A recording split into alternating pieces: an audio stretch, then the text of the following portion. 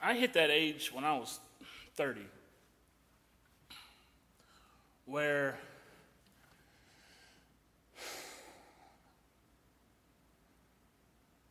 I stopped wanting to play church.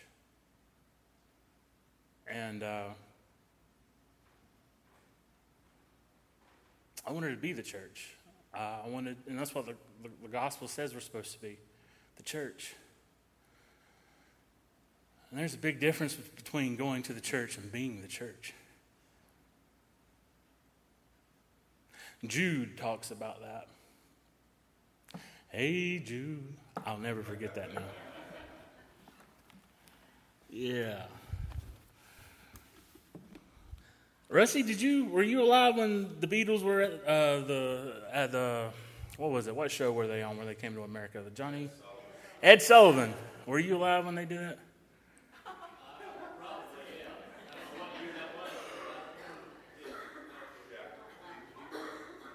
Well, my parents were born in 1964, and they don't remember it, but my aunt does, and she said it changed the country. Yeah. All right, well, going to church and being the church, there's a difference. There's a big difference. And Jude talks about that, and we're going to look at it. But I want you, during this sermon, I want you to keep this in mind. You know what? Never mind. Let's keep going, and we'll get to that in a minute. I'm not there yet.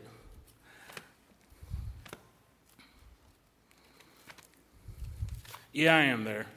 I'm going to be a little bit more blunt today than I usually am. But ask yourself this question: am I a born-again believer that loves people the way that God loves people? Am I patient? Am I kind? Am I gracious? Am I sweet all the time? Or am I bitter? Am I hateful? Am I argumentative? Do I look for faults in people? Do I talk about people? Because those are the two definitions of the two people we're talking about: the church and folks who go to church. Jude, a servant of Jesus Christ, and a brother of James. There you go. So if Jude is a brother of James, what does that make him? It makes him a brother of Jesus. But instead of saying, I, James, the brother of the risen Lord, what does he say?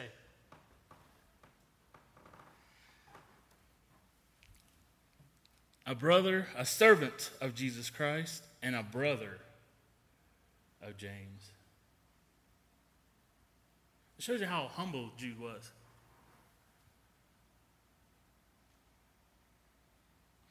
Can you imagine your big brother being the Savior of the world? What kind of shadow must that be? But instead of being resentful or bitter or jealous or arrogant, he's humble. He says, I'm the servant of Jesus Christ and brother James. One of the traits of somebody that is the church and doesn't go to church but is the church is they are humble. They're humble. And humility is simple. Humility is seeing the flaws in yourself while seeing only the good in others.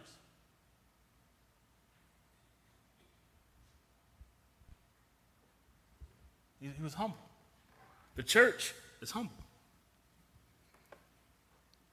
To those who are the called, loved by the Father, and kept for Jesus Christ, may mercy, peace, and love be multiplied to you. Dear friends, although I was eager to write you about the salvation we share, I found it necessary to write, appealing to you to contend for the faith that was delivered to the saints once and for all. For some people who were designated for this judgment long ago have come in by stealth. They are ungodly, turning the grace of our God into sensuality and denying Jesus Christ, our only Master and Lord. Now, I like the Old King James better because instead of saying, right here it says, turning the grace of our Lord God into sensuality. It says, in the Old King James, it says, turning the grace of our Lord into licentiousness for sin. Meaning this, that saying that I believe in God, and I believe in Jesus Christ, I believe he died on the cross for me, and he rose, and he's coming back. You can believe all that. But if you use that for a reason, for a litigious reason to sin, meaning if you use grace, saying, well, God's grace will cover a multitude of sins, and then do what you want, Monday through Saturday. That's what he's talking about.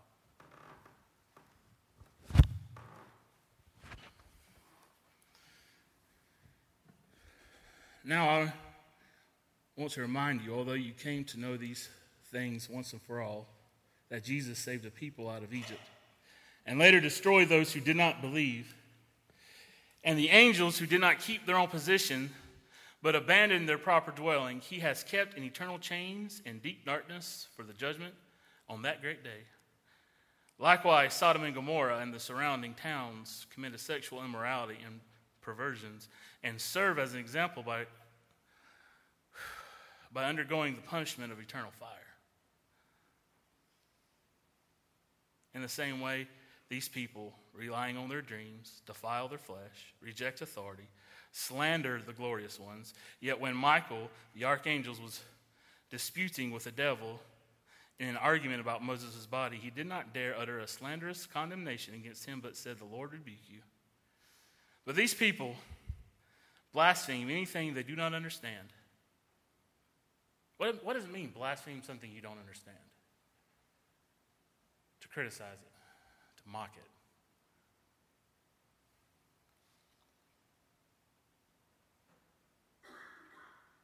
You know who these are. I mean, folks like these are in every church. Corporation, family. And it's the folks that see only the bad in people. Folks that are concerned only with the way things look. Now, what group of people brings to mind when you think of folks that only care about how things look? Who do you think about? I'll give you a hint. They were the biggest criticizers of Jesus. Pharisees. The Pharisees. They only cared about how things looked. They only cared about presentation. And what did Jesus call these people? Come on, he called them a lot of names. Hypocrites, snakes. My favorite, whitewashed tombs. What does that mean, whitewashed tombs?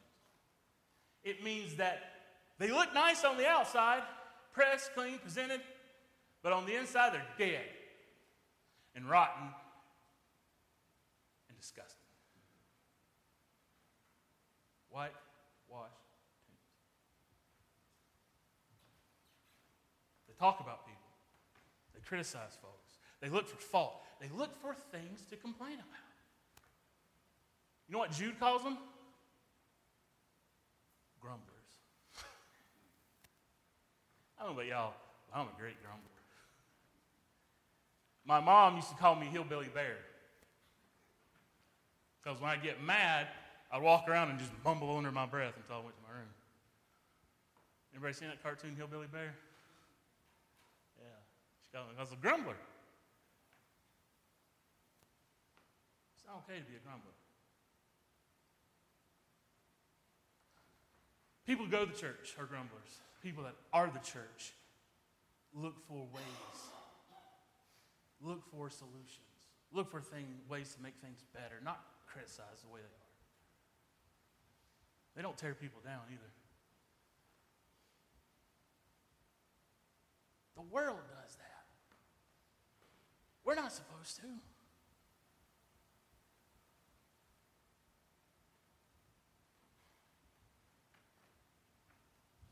A client of mine was being talked about really bad by folks at school, even at our home church. She's pregnant, and a lot of side talk.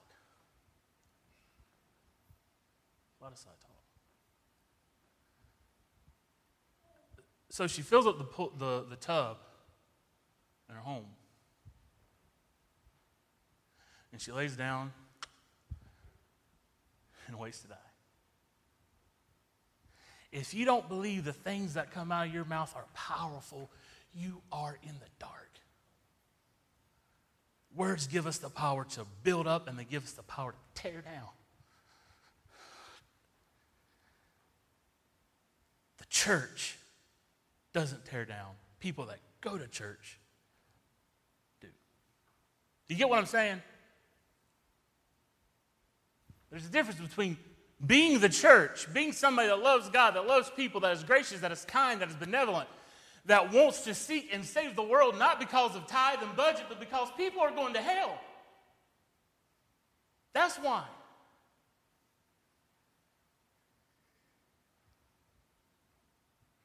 That's the church. So if that's you, then you're the church. But if you're somebody that complains, somebody that's always finding excuses, somebody that doesn't want to be uncomfortable ever, somebody that's only concerned about the way things look, somebody that likes to tear people down, then you're not the church. No, you just go to church. But you're not the church. So, who are you? Who am I?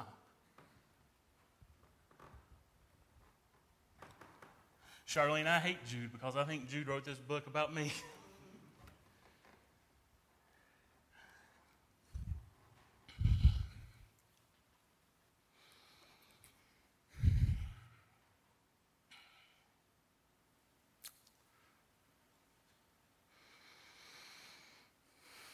Verse 12. These people, all right, he's talking about folks that just go to church. These people are dangerous reefs at your love feast, and they eat with you without reverence. They are shepherds who only look after themselves. They are waterless clouds carried along by the wind. Trees in late autumn, fruitless, twice dead and uprooted. They are wild waves of the sea, foaming up their shameful deeds, wandering stars for whom the blackness of darkness is reserved forever. It was about these that Enoch, in the seventh generation from Adam, prophesied, "Look, the Lord comes with tens of thousands of the holy ones to execute judgment on all and to convict all the ungodly concerning all the ungodly acts that they have done in an ungodly way, and concerning all the harsh things ungodly sinners have said against him." These people are discontented, here we go, discontented grumblers. I want to say it again. These people are discontented grumblers. What does that mean? It means they're never happy. They're never satisfied. They keep taking. They take. They won't, and they never give. And when they get what they want, they criticize it because it's not how they imagined it to be. Discontented grumblers.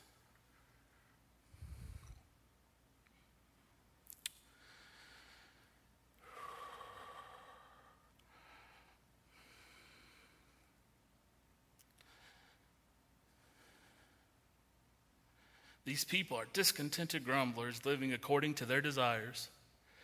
Their mouths utter arrogant words, flattering people for their own advantage.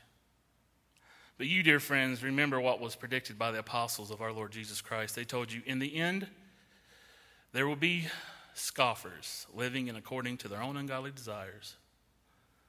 These people create division and are worldly, not having the Spirit. But you, dear friends, as you hold yourselves up in your most holy faith, praying in the Holy Spirit, keep yourselves in the love of God, waiting expectantly for the mercy of our Lord Jesus Christ for eternal life. Have mercy on those who waver. Save others by snatching them from the fire. Have mercy on others, but with fear. hating even the garment defiled by the flesh. Now to him who is able to protect you from stumbling and to make you stand in the presence of his glory, without blemish and with great joy, to the only God, our Savior, through Jesus Christ our Lord, be glory, majesty, power, and authority before all time, now and forever. Amen. So, if you've not read a whole book of the Bible, you can tell everybody today you did. You can say, that long-winded preacher, you preached an entire book. All right. Discontented grumblers. Discontented grumblers. They live according to their desires, and their mouths utter arrogant words, flattering people for their own gain. What does that mean? They're insincere. Now, I saw Becky coming out of the church, coming into the church, and she backs up. And she uses all her mirrors. And I just sat there and watched in awe. In between the lines, perfect. You may think I'm being silly, but that's important, being able to park. When I was a UPS supervisor long ago, I worked at UPS for a few years in Bible college. And even then, I was around Christians. But as a supervisor, you're supposed to, in the morning, about 2:30, you come in, clock in, and get all the package cars, and you park them so your employees can load them. And folks that know me well know that I have a little problem with parking or driving, really. And so my supervisor takes me to the package car. He's going to teach me how to drive. And I said, Tim, I can drive. He says, son, you can't park. If you can't park, you can't drive. Becky, you can park. Now, I'm not saying that because I want her to flatter me. I was sincerely impressed. You park in the back, that's the way cops do it. Brandon, were you sitting in that black car down there at the road? I was. Well, that was me that pulled in back then, wasn't it? No, I stood out with Becky. I stood out. Yeah, you did it too. But I just stood out and watched Becky park, didn't I? I said, this girl's got it. Somebody that's insincere looks for ways to compliment people so they'll get complimented back.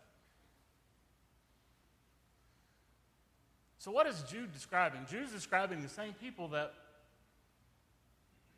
put Christ on the cross. The only difference is the Pharisees, at least they were honest with what they were. They knew what they were. And everybody knew what they were. These people Jude's talking about, they look like committed believers. And they talk like committed believers. But they're not.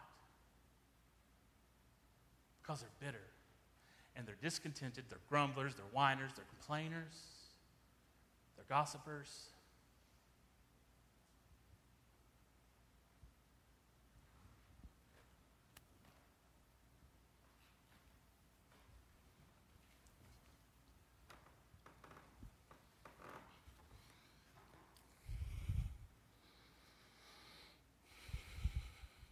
What is Archdale?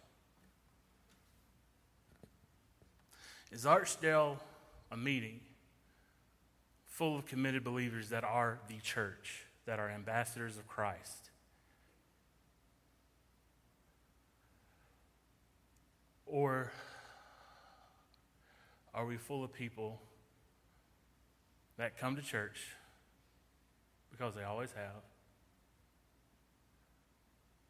and that's where it stops?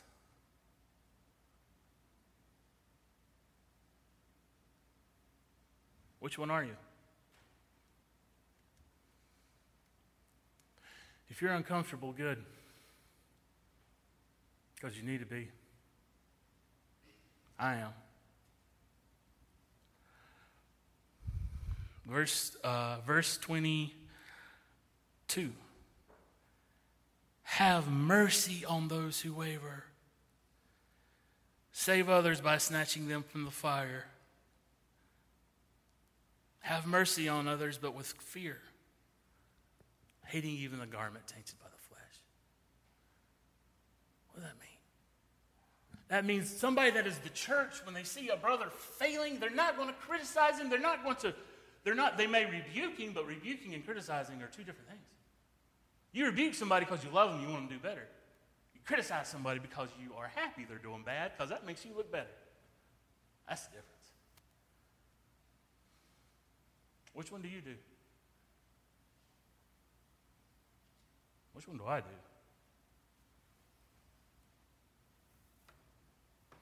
Have mercy on those who waver.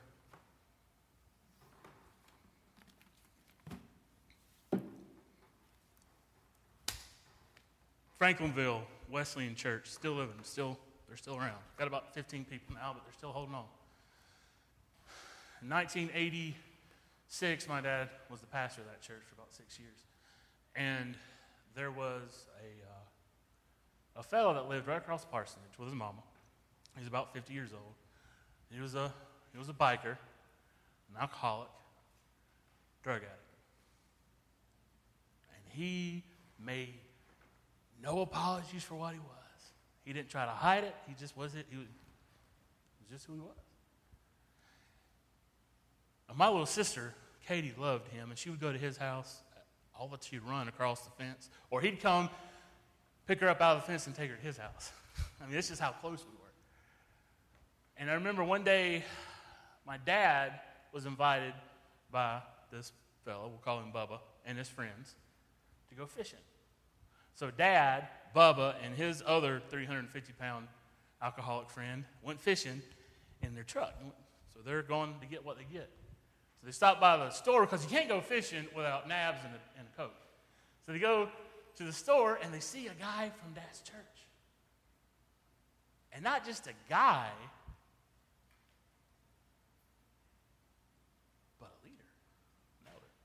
Now, the elder didn't see my dad. He just saw Bubba and his friend. Because when my dad sat between him and Bubba's truck, Dad kind of disappeared. So he comes up and he starts saying, "Oh, Bubba, you so-and-so," and da-da-da-da-da. And just, you could tell he wasn't being watched by, by his pastor. And Bubba turned to him and says, "Boy, you better stop talking like that because I got your preacher in here with me." And he put Dad and he pushed him to the front so the man could see him.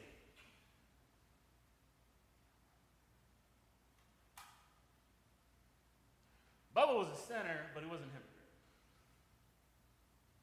The Bible says Jesus has a lot more grace on those folks than those that hide it. Now, I'm not talking about things we say are sins. I'm not talking about cultural sins, smoking and whatever. That's, yeah. My Aunt Brenda smoked every day of her life for about 70 years. And when she dies, she's going to heaven. She'll just get there sooner. I'm not talking about that superficial stuff. I'm talking about the real stuff that makes a believer, that makes a church. A church.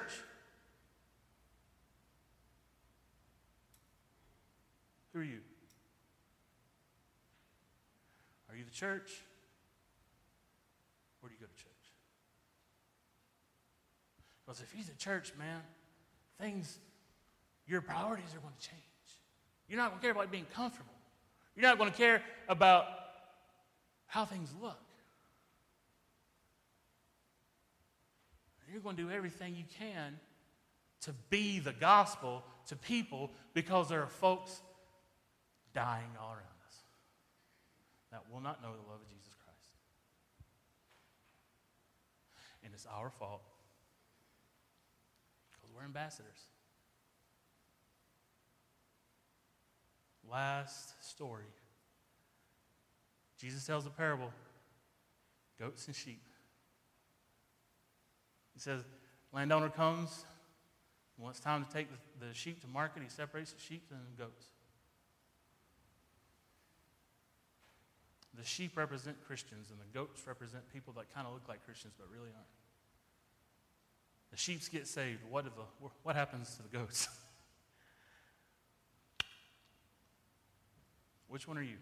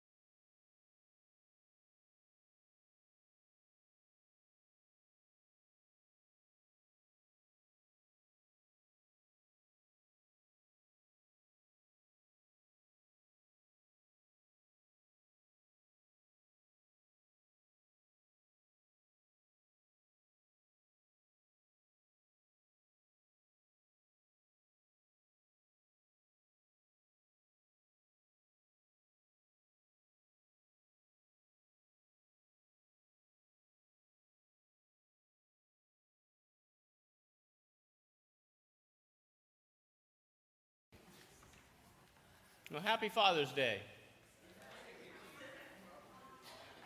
Happy Father's Day. Good morning. Well, everybody's intent on reading their bulletin or something this morning. Everybody's just looking at it. Yeah. I wouldn't mind having one of these Yetis. No, nobody in my immediate family is here, so they don't know that comment, do they? All right, the announcements. Open Door Ministries this Wednesday, if you'd like to help. June 19th, come and join the group over at Open Door.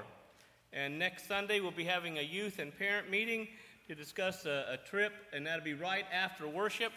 So we'll provide a pizza lunch for those that can stay, and just let me know so I know how much food to order. Golf committee's meeting already. Wow, that's coming up pretty soon, isn't it? They'll be getting that date established for a September tee-off time. And read that last announcement, please, on the bulletin. There's the Run 5, Feed 5 that we've been supporting here at Archdale Friends, and they just need a little extra help. You can see some dates that are published there for June and July on Wednesday evening to help pack the boxes. There's also some dates in August and September, but they need some people to help pack boxes. But these are the dates also that you can drive on Thursday that are printed in the bulletin. They need some drivers to help deliver meals to the 300 children. And so if you feel like you'd like to help pair up with somebody, they would like 2 people to drive the routes, to run the routes. And so if you feel like you could help Run 5, Feed 5, deliver food on Thursday mornings, those are those dates. And you can either email Craven or you can let me know and I can contact her so we can support the Run 5, Feed 5. Also, don't take time to look at the Father's Day insert provided by the Isaac Harris class. And as you go a little bit farther into the bulletin, you see the choir practice this summer. And also an additional announcement about the choir. The last Sunday of this month, Carol Fifield will be with us. Carol is going to be assisting the choir, helping Charlene. And so that'll be her first Sunday. There's a trial for 30 days that she'll be with us. And so her first Sunday will be June 30th. So just keep that in mind and be here to meet and support our choir and Carol. Vacation Bible School is coming up. It's just right around the corner. It begins Tuesday, the 18th, and then, of course, Wednesday, the 19th. And then on the back side of the bulletin insert for announcements, Friends Church of North Carolina annual sessions are coming up, and I have registration forms in my office, and there's one in the main office as well. Our prayer concerns are printed on the back of the bulletin, and just take note of those. Julia Grissom Brown is continuing to ask for prayer as she'll be having further testing in the weeks to come. Charles English, welcome this morning. Good to have you. Appreciate it. Glad to be back. Certainly over at that to get access. Feeling pretty good. Have surgery for the mass on my kidney August 2nd. So it's going pretty good right now to go up before that surgery. Thank you everybody for thoughts and prayers and cards and phone calls and visits and dinners. It's been outstanding. Really appreciate this church now. And your surgery's August 2nd? All right, and that's coming up, so we'll be keeping you in our thoughts and prayers, Charles. We hope that goes well. Thank you for being here today. Roland Alberson is improving a little bit, and he continues to remain at Westchester Manor. And Diane Meredith, she's not here this morning, but she'll be starting her radiation treatments tomorrow, June 17th. Other prayer concerns that you have for Archdale Friends this morning?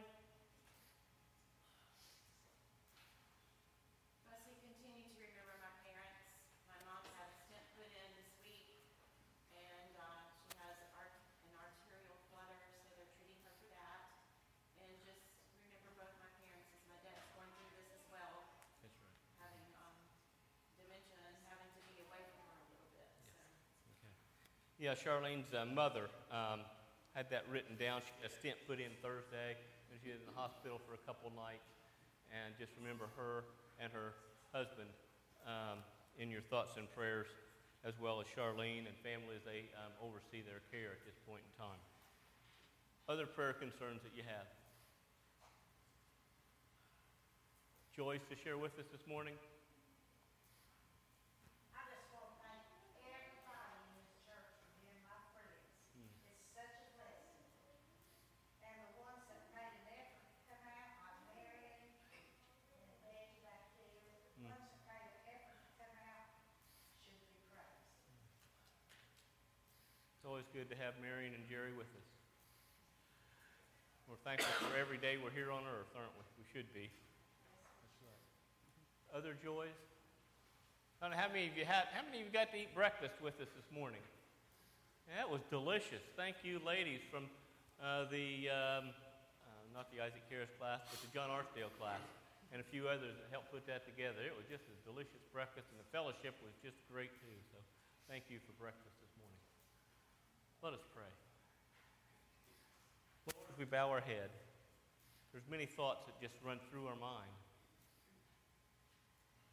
about family, about Father's Day, about Archdale friends, about our needs. So help us just to stop and to give those to you and to worship and to celebrate your presence that's in our hearts. We love you, Jesus. We truly do love you. And we're so thankful for what you've done for us. Your death, your resurrection, your mercy, your grace, just outdistance everything else on earth. Thank you for your graciousness and the power that you put in us to be your people. Thank you for loving us enough to provide a way to peace, to salvation, to joy. And Lord, we pray for our prayer concerns. Each and every one. There are needs among us. Physical, emotional, and of course spiritual. So feed us today in ways that will make us stronger for you. And be with those who are unable to be here in our presence. Speak to their hearts and to their condition. Jesus, again, it is you that we love, and you that we adore, you that we admire. Thank you for being our God. In Christ's name we pray. Amen.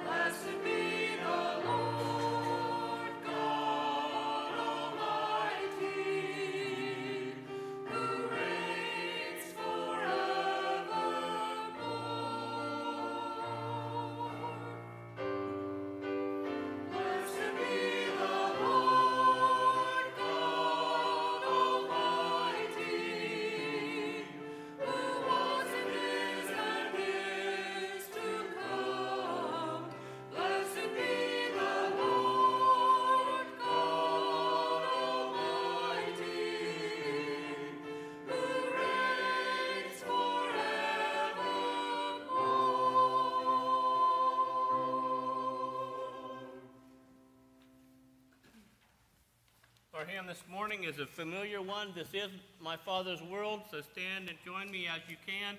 143.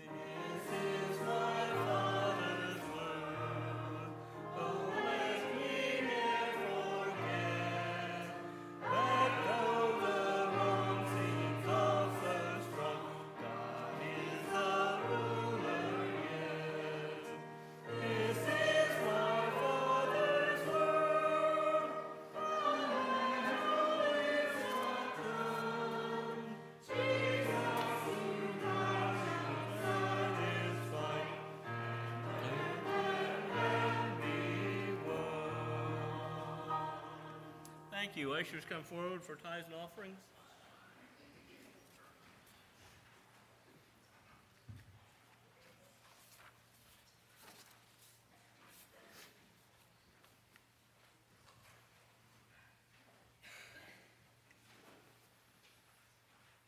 O risen Christ, it is in thee that we trust, and we lay at your feet as our Father, humbly giving thanks, giving praise for you.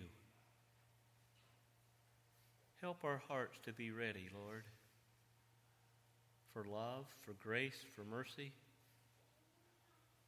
for holiness, for righteousness, for sacrifice. Teach us about sacrifice and giving to you in ways beyond our measure, that we build your kingdom, that we strengthen each other, and that we share in your wisdom and guidance. Thank you for the offering today, the offering that builds each other up and strengthens our community. Bless both gift and giver. In Christ's name, amen.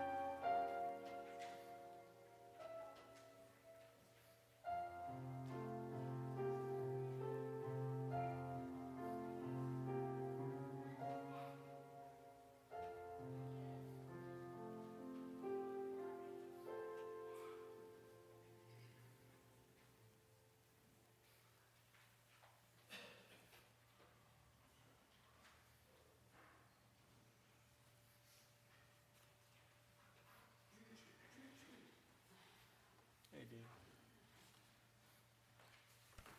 Happy Father's Day. It is Happy Father's Day. It's been a long week for us, and I usually get a chance to figure something out to say. So I'm kind of like, somebody better tell me something real quick because I didn't get to prepare anything. I did have a couple of things happen during the week that was interesting to me.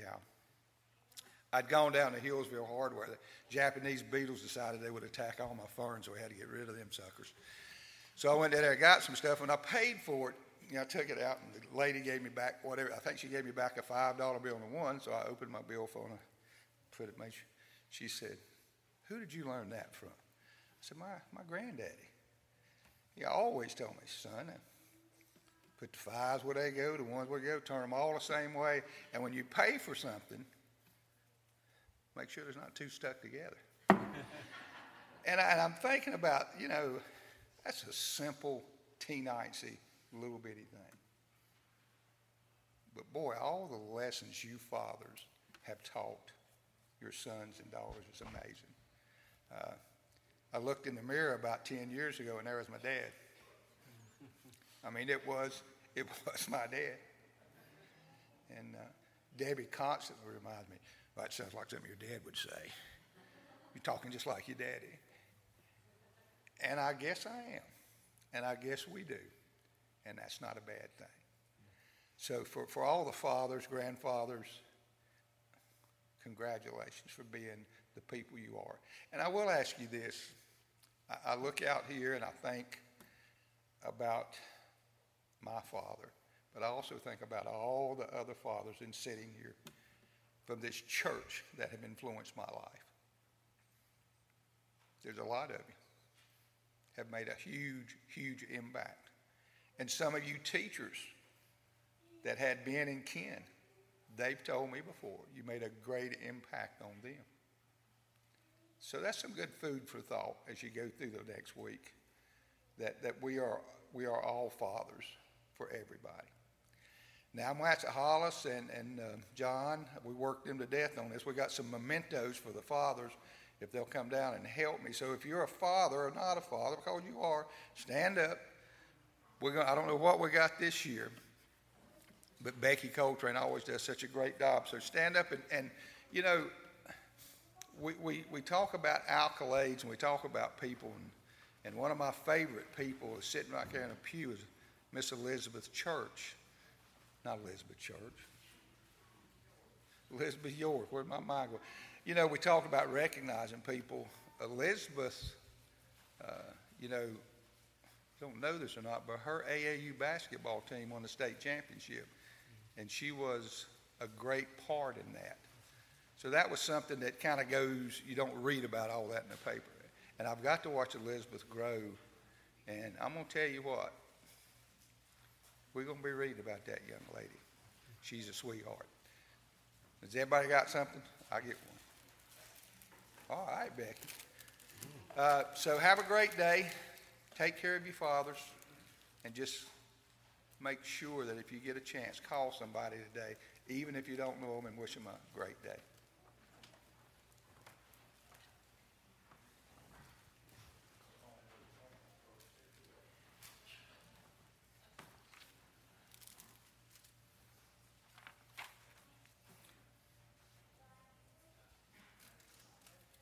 Children are excused to go to their children's church.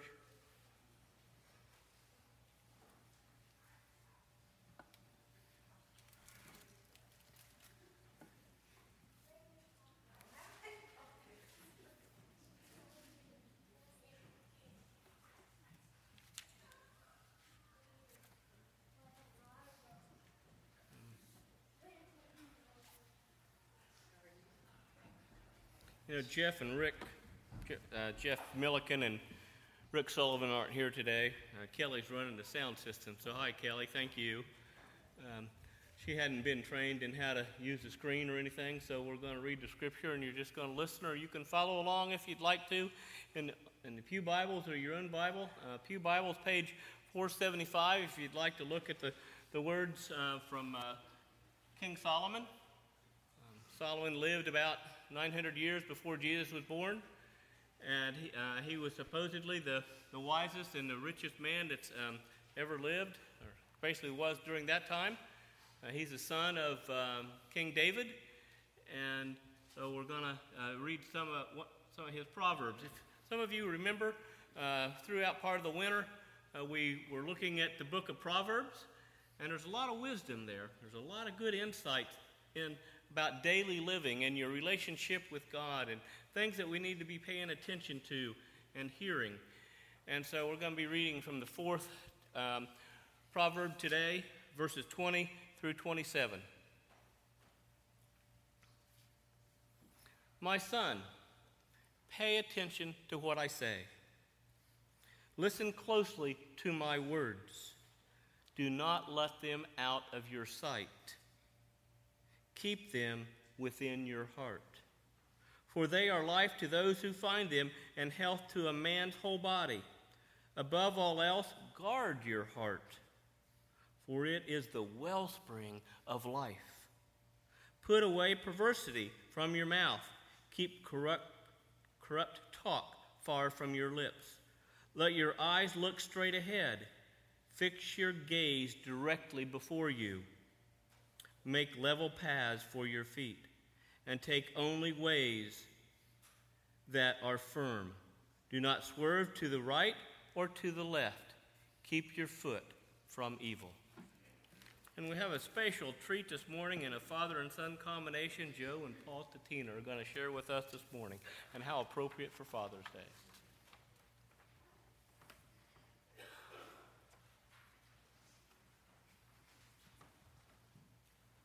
Happy Father's Day to you.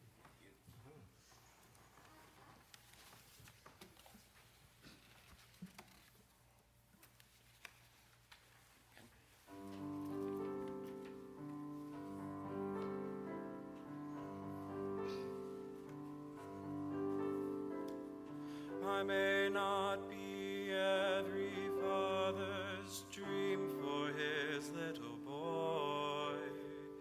My face may not grace the mind of everyone in the world, but that's all right as long as I can have one wish. I pray when people look inside my life, I want to hear them say,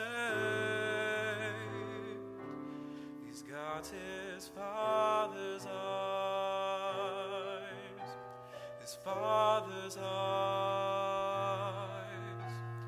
eyes that find the good in things when good is not around, eyes that find the source of help help cannot be found, eyes full of compassion, seeing every pain, knowing what you're going through and feeling it the same,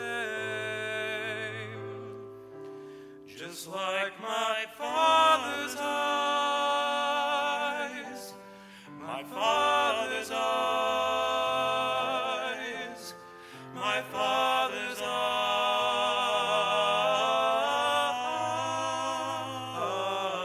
eyes, just like my father's eyes.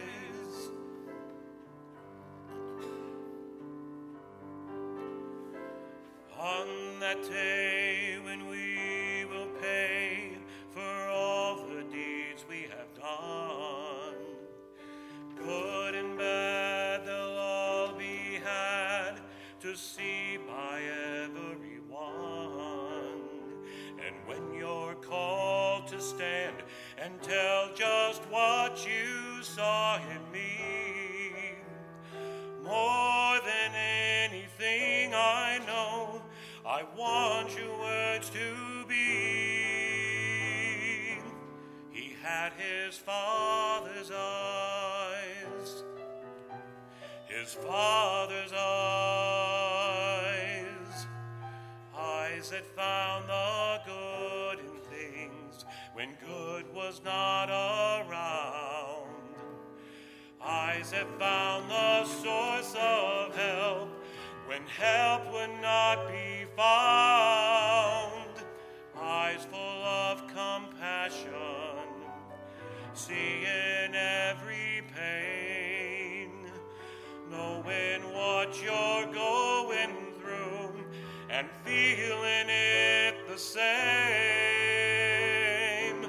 just like my father's eyes, my father's eyes, my father's eyes,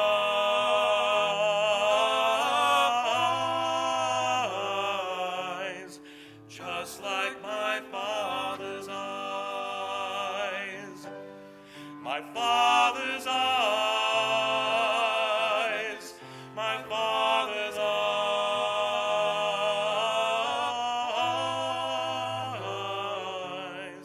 just like my father's eyes.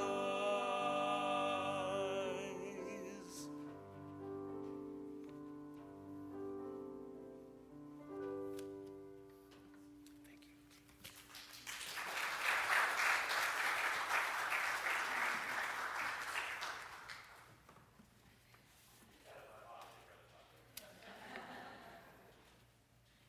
You know, it's amazing when things just hit you sometimes. When you do something you wished you did something you wished you wouldn't have, or you do something you wish you should have. So, Hollis, I'm sorry. I just looked right over that you were supposed to read. I called her this week and asked her if she'd read the scripture. Well, we actually were texting and asked her if she'd read the scripture, and she sent me a happy face. Yeah. So, thanks for the happy face, even now. Sorry.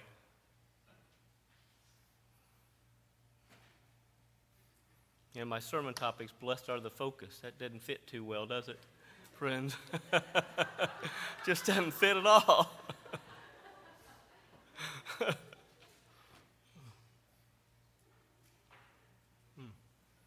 Now where do you go? But blessed are the focused. Blessed are those that pay attention. Blessed are those who focus on a direction. Blessed are those who are focused on what they want and where they want to go. You know, most children believe that they have the best dad or mom in the world, don't you? If you think you have a great mom and dad, just raise your hand. I don't care. Yeah, look at that. See? Look. Some of you are raising both hands. And that's the way it should be. Because you've been loved. You've been cared for. And you should believe that your parents, mom, dad, are the best in the world. Now, you parents that are here this morning, who think your children are the greatest in the world. See, look at that. Yeah, it goes both ways. It truly does. And that's the way it should be. Let's all just say this morning, thanks for all you do, Dad. Thanks for all you do, Dad. Say that with me. Thanks for all you do, Dad. That's right. Some dads have already crossed and gone into heaven, but that's okay, so we thank them for what they did. Just a few little notes about some things that fathers might tell their children. Peer pressure is about insecurity. Be confident in who you are, and you won't have to fit in. This might be for when you're a little older. Never relax when your spouse is doing chores. Though she may say it's okay, you don't want to be that guy. There's no game more important than the one in your family. Don't lie, cheat, or steal. If the law doesn't ring you up, I will, says Dad. Respect, love and respect for all. No cookies before supper because Mom said so. If you play with fire, you get burned sometimes. Now, when you mow the grass, son, keep it short and green. Shower, brush your teeth at least once a week.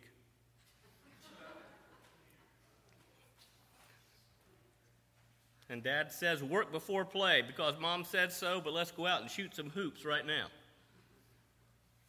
Take responsibility.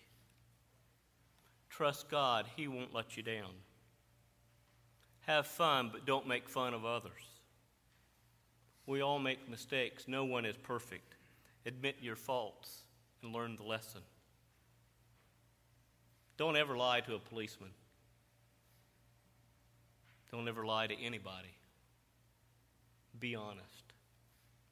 Now, the book of Proverbs was written by Solomon, again, who was to have been the most wise and wealthiest man of his time, of all times. He was credited to building the temple in Jerusalem. And he lived again about 900 years before Jesus. And the book of Proverbs was written to teach individuals how to attain wisdom and discipline, how to know how to do things right, that's just and fair. And chapter 1, verse 7 is the key verse to this whole 31 chapters of Proverbs.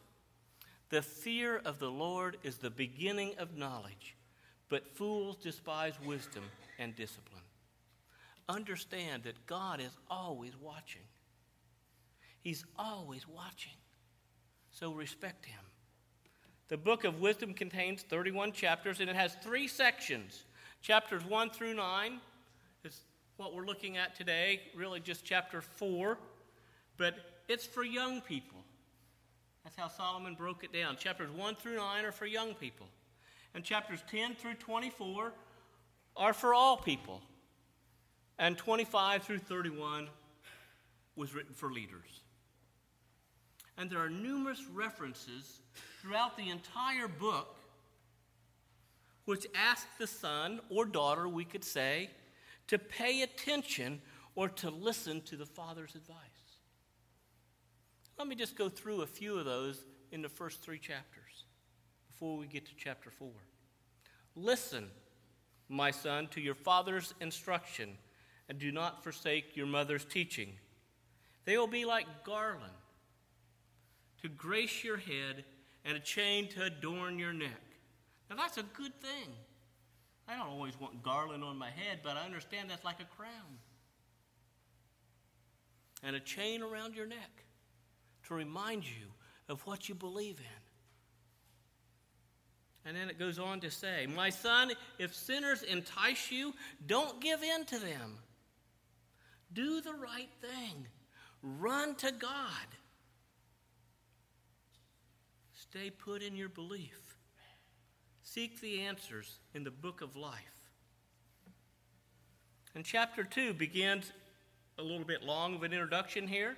My son, if you accept my words and store up my commands within you, turn your heart to wisdom and cry aloud for understanding, because you'll find a hidden treasure. Then you'll understand the fear of the Lord and find the knowledge of God. Spend time in Genesis to Revelation, because there's hidden treasures in there that prolong your life, that find life today in your heart. Hidden treasures. How many of you like treasure maps? You ever looked at treasure maps and tried to find that hidden treasure? I've got a grandson that just loves to make up treasure maps. You know, rooms in the house where he might hide something or you might hide something, and then he wants just to go find it. The scriptures contain hidden treasures. And chapter 3 starts out, my son, do not forget my teaching, but keep my commands in your heart. So it keeps repeating itself here in these first 3 chapters about my son or my daughter. Know my teaching. Pay attention. Listen. I didn't do so well when I was 8, 9, and 10. I didn't always listen too well sometimes to what I was told. But the older I've become, I understand the importance of listening to the Heavenly Father and what He has to offer us. Fear the Lord and shun evil. Do not despise the Lord's discipline. And today we come to today's scripture reading, we come to chapter 4. And again it begins, listen. Now what does listen mean? If you had to define listen, how would you define that word? What's that? Yeah, okay. Pay attention? Yeah. What else? How else would you define listen? Okay. You can define it in your own way, but listen. Pay attention to the Father's instruction. Pay attention to what I am saying. Stop. When you were, as a father, did you ever ask your child to stop and listen and look at me? Pay attention? And God is saying that. Pay attention to what I'm saying. Hear what I'm saying. Look at me. Spend time looking at me. Listen. God speaking to your heart. Listen before action. Hear my words. Pay attention. Pay attention to my commands. Don't forget my teaching. When I was a child, I was the youngest of 5 boys. And we had a good-sized lot out beside the house, between the house and the barn. And occasionally we played softball in that lot. And the fence was, 35, 40 yards away. And we would sometimes hit the ball over the fence. Now, I was never a home run hitter, so that didn't end up with me very often, but my brothers that were older sometimes would hit it over the fence. And the expression that my mom had always told us was, if you hit the ball over the fence, go find it. I'm not buying you a new one. Well, it still would happen that we'd search a little bit. You know, the corn's up so high or the soybeans are up so high. It's not fun crawling on your hands and knees looking for a dirty softball. You know, it's not always white. Sometimes they turn gray and they're difficult to find. And we'd go in the house and say, Mom, we hit the ball over the fence and we can't find it. She almost had the same response all the time. Did you make a diligent search? Well, no. Go back out and look for it some more.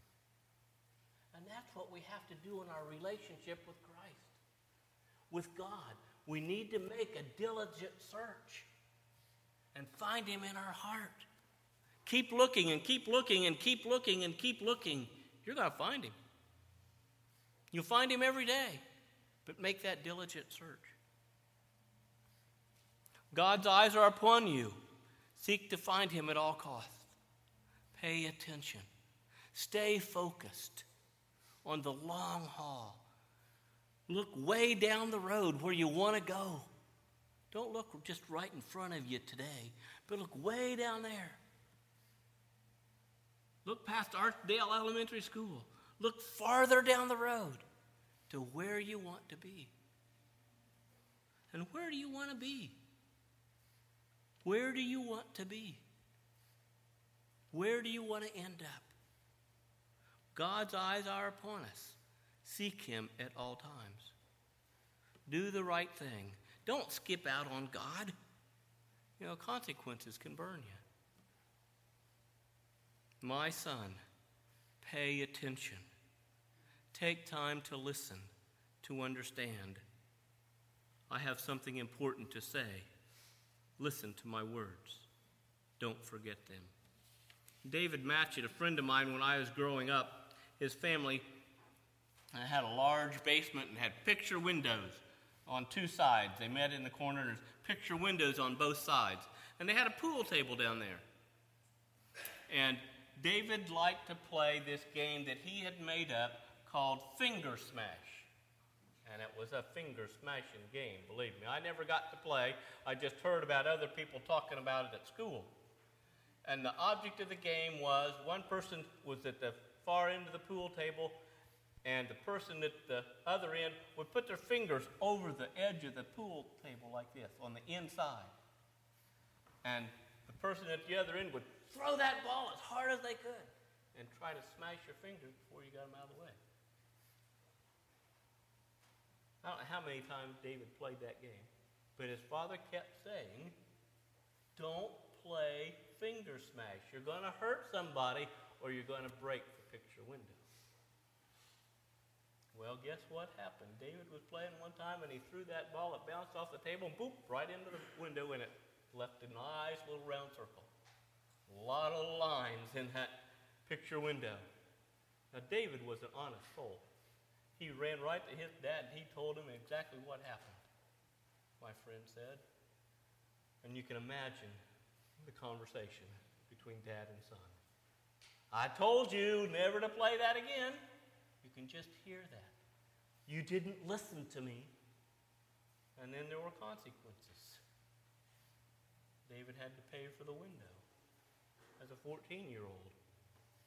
And when we don't listen to God, there's consequences.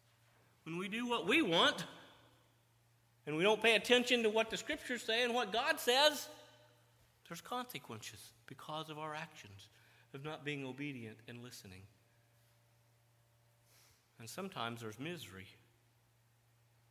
David told me later it took 3 years for him to pay for that picture window. That's a long time to lose your allowance, or part of it anyway. Listen to what God is saying. He loves you. You know, your earthly father might love you this much, but God loves you a lot more. Because Jesus' arms were on the cross, outstretched for you.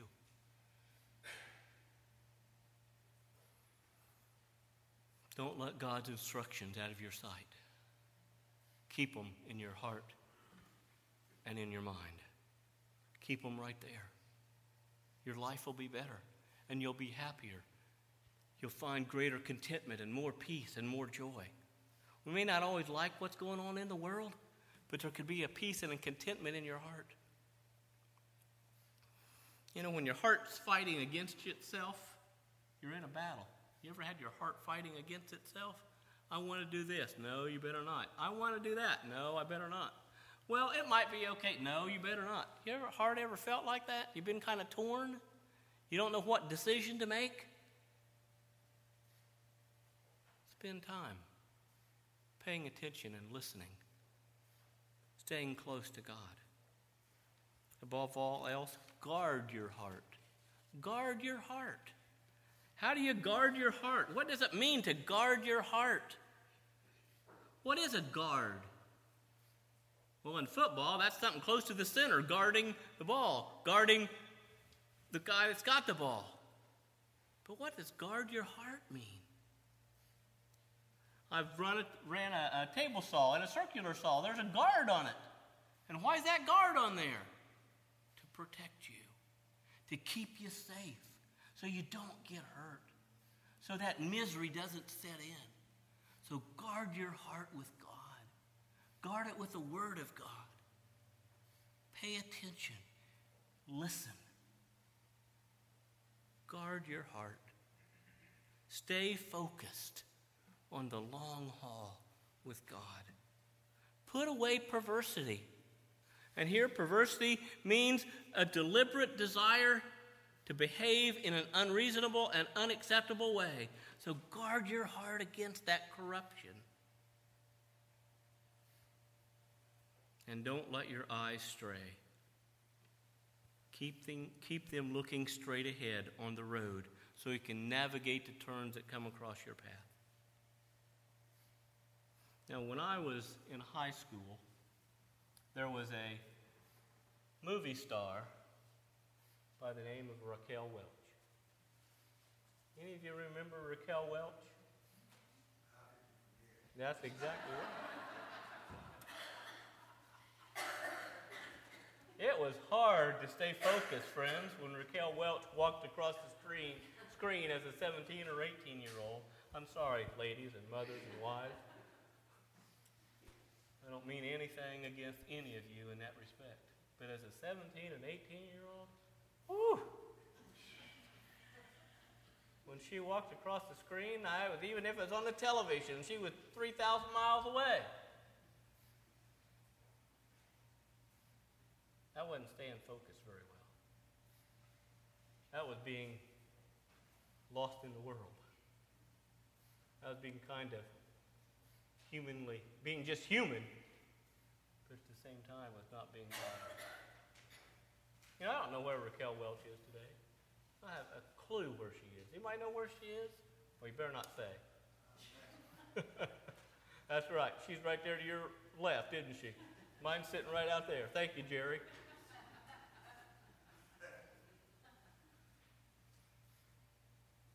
I don't know where she is. But I know where God is. I know where my focus needs to be. On my relationship with my wife, with my family, and with Jesus. My focus needs to be right there. Not looking to the left and not looking to the right. I need to stay focused on Christ. I also wanted to be a professional baseball player when I was in high school. I really did. I don't know why. I just liked the game. And I wore number 1 on the back of my jersey because Jose Cardinal, player, center fielder for the Chicago Cubs, wore number 1 on the back of his jersey. I wanted to be like Jose Cardinal. I wanted to play center field for the Chicago Cubs. So I wore number 1, played center field for Eastern High School. I thought that would send me right where I wanted to go, or I was hoping. I don't know where Jose Cardinal is today. I don't have a clue where he is or what he's doing. None whatsoever. But I know where Jesus is. I know where my focus needs to be. I know where I need to be looking. Not at me. I need to be looking up at Jesus Christ. I need to be focused down the road on what he wants me to do, not so much on what I want to do. Don't let your eyes stray. Keep looking straight ahead. Keep your eyes on the road and navigate the turns. My brother Jim, one year when I was about 12 or 13, asked if I wanted to plant a 6-acre cornfield right behind the barn. You know, I'd never planted before. And wow, what an enticement that was to get to plant. And so he filled the planter up and sent me out to plant the corn. And lo and behold, I hadn't thought about how to do it very well. And when every morning and every evening I went down to the barn to help do the milking, you looked right out that east window and you see the corn coming up. The rows they were not straight. And he told me, after the corn got up a little higher, he said, Rusty, you know, he said, if you'll pick out a destination way down there and look right over the radiator cap and look right at the end of the field, a fixed object, don't choose a bunny, rabbit, or something like that that's going to move, but if you'll just fix your eyes right down there at the end, you can focus and you go right to it. You know, I did much better after that because I was focused on the end goal. I was focused on where I wanted to go. Listen, my son. Pay attention to what I'm saying.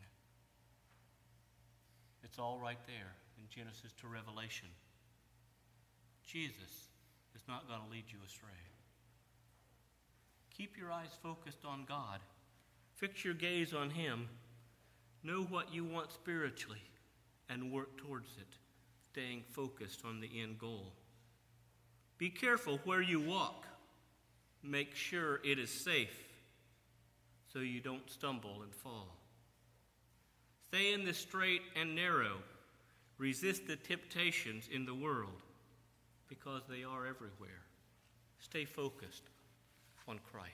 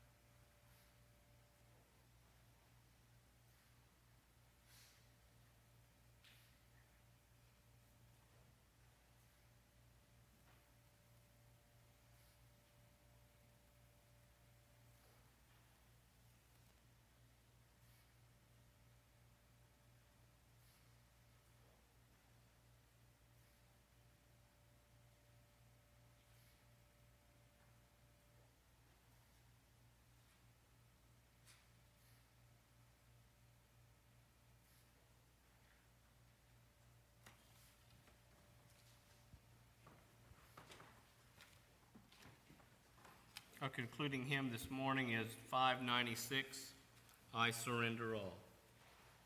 596.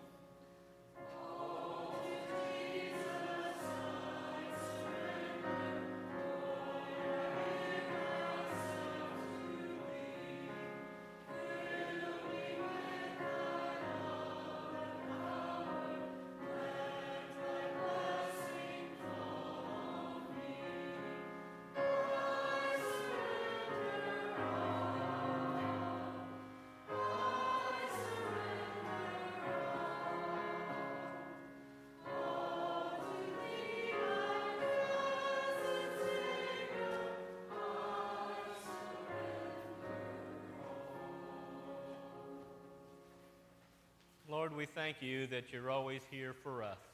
May we always do our best for you. Amen.